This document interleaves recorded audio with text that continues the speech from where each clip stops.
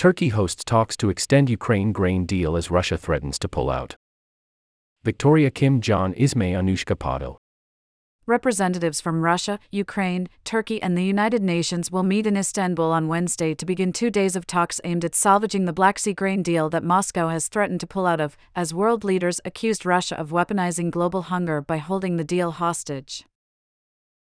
Russia has repeatedly said it would back out of the deal by May 18 if impediments to Russia's own agricultural exports are not resolved. With the fate of the deal unsettled, shipments under the pivotal agreement that has allowed Ukraine's food exports to reach world markets dipped significantly in April. The United Nations said this week that inspections of empty cargo ships traveling to Ukraine, under a Russian demand that they be searched to ensure they are not carrying weapons, had slowed significantly. On Sunday and Monday, there were no inspections, but they resumed on Tuesday, according to the United Nations. Secretary of State Antony J. Blinken and his British counterpart, James Cleverly, called on Moscow this week to immediately commit to an extension of the deal. The original agreement, brokered by Turkey and the United Nations last July, said the deal would be renewed for 120 days at a time. Twice before, it was extended just days before expiration. In March, Russia said it was only agreeing to a 60-day extension unless its demands are met. Mr. Blinken said on Tuesday that Russia was blockading ships from reaching Ukrainian ports to be loaded with grain, accusing Moscow's troops of stopping food from getting to people in need. The world shouldn't need to remind Moscow every few weeks to stop using people's hunger as a weapon in their war against Ukraine, he said. Mr. Cleverly called the delays in the deal's renewal completely wrong and said it came at the expense of the world's poorest. It is perverse that they are using hunger in the developing world as leverage in their conflict in Ukraine, he said. Russia's demands for the deal's extension include reconnecting its agricultural bank to the SWIFT global payment system, the lifting of restrictions on maritime insurance, and the end of sanctions against major fertilizer companies. Some experts have said the demands are an attempt to soften the blow of sanctions imposed against Russia more broadly by using the deal as a bargaining chip. The state of the war. A muted victory day. With Russia struggling on the battlefield, President Vladimir Putin used a scaled-down commemoration of triumph in World War II as a platform to try to justify his invasion of Ukraine. A ticking clock. Ukraine is feeling pressure from its Western backers to succeed in the counteroffensive that the country is expected to launch soon. Russia seems to be operating on a longer timeline. Evacuation orders. Running short of food, fuel, and cash, many civilians in occupied parts of Ukraine are defying a Russian directive to evacuate ahead of the looming counteroffensive. Attack drones. Fighting superior Russian firepower, Ukrainian forces are turning off-the-shelf drones into deadly weapons by adapting them to carry explosives.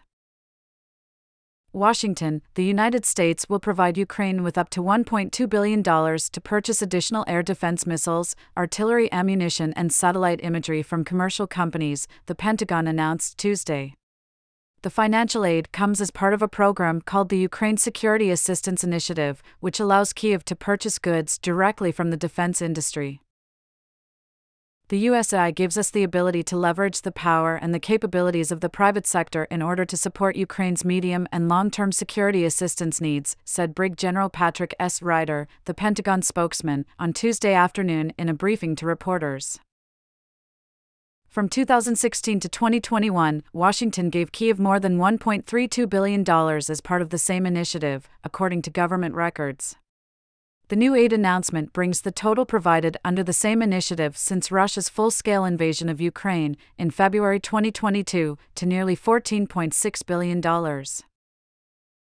Funds provided as part of the initiative have gone to purchase attack drones, Javelin anti-tank missiles, Soviet caliber, and NATO standard artillery ammunition, coastal defense missiles, armored riverine boats, M1 Abrams tanks, NASAMS air defense missile launchers, M142 HIMARS vehicles, and the guided rockets they fire, among many others. The goods will arrive in Ukraine in the months and years to come as defense companies produce them. The aid announced on Tuesday is separate from the 37 previously announced aid packages of military hardware taken from the Pentagon's existing stockpile since August 2021, which is cumulatively worth at least $21 billion.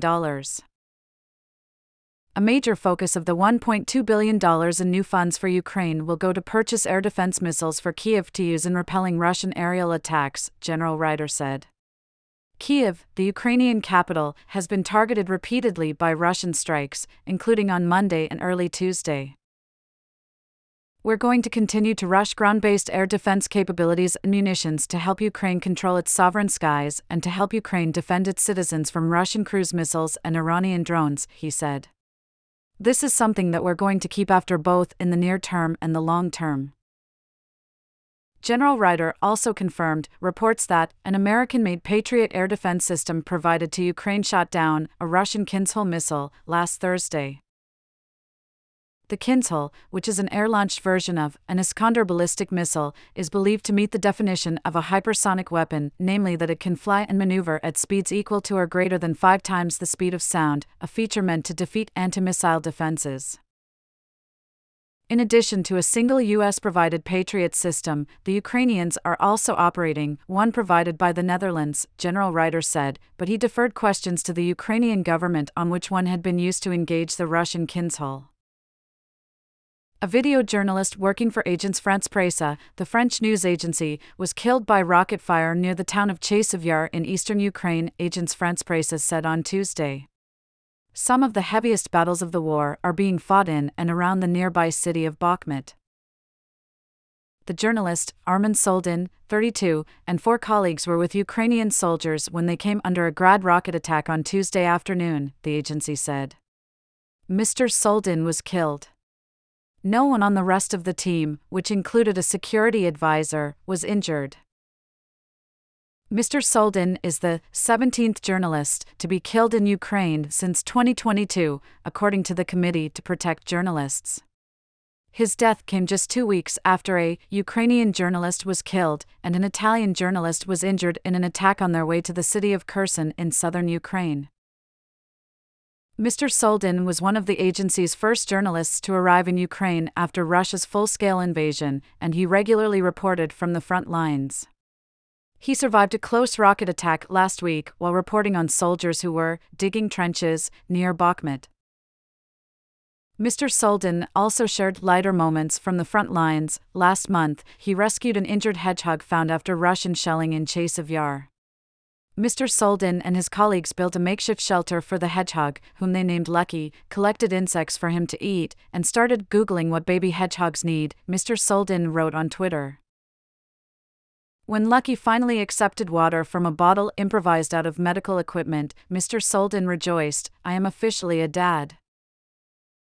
Mr. Soldin, a French national who was born in Bosnia, was courageous, creative and tenacious, Phil Chetwynd, the agency's global news director, said in a statement.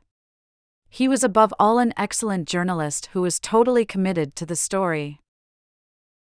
France's President, Emmanuel Macron, paid tribute to Mr. Soldin on Tuesday, tweeting that he had courageously been at the front from the first hours of the conflict to establish the facts. To inform us. He added, "We share the pain of his loved ones and all his colleagues."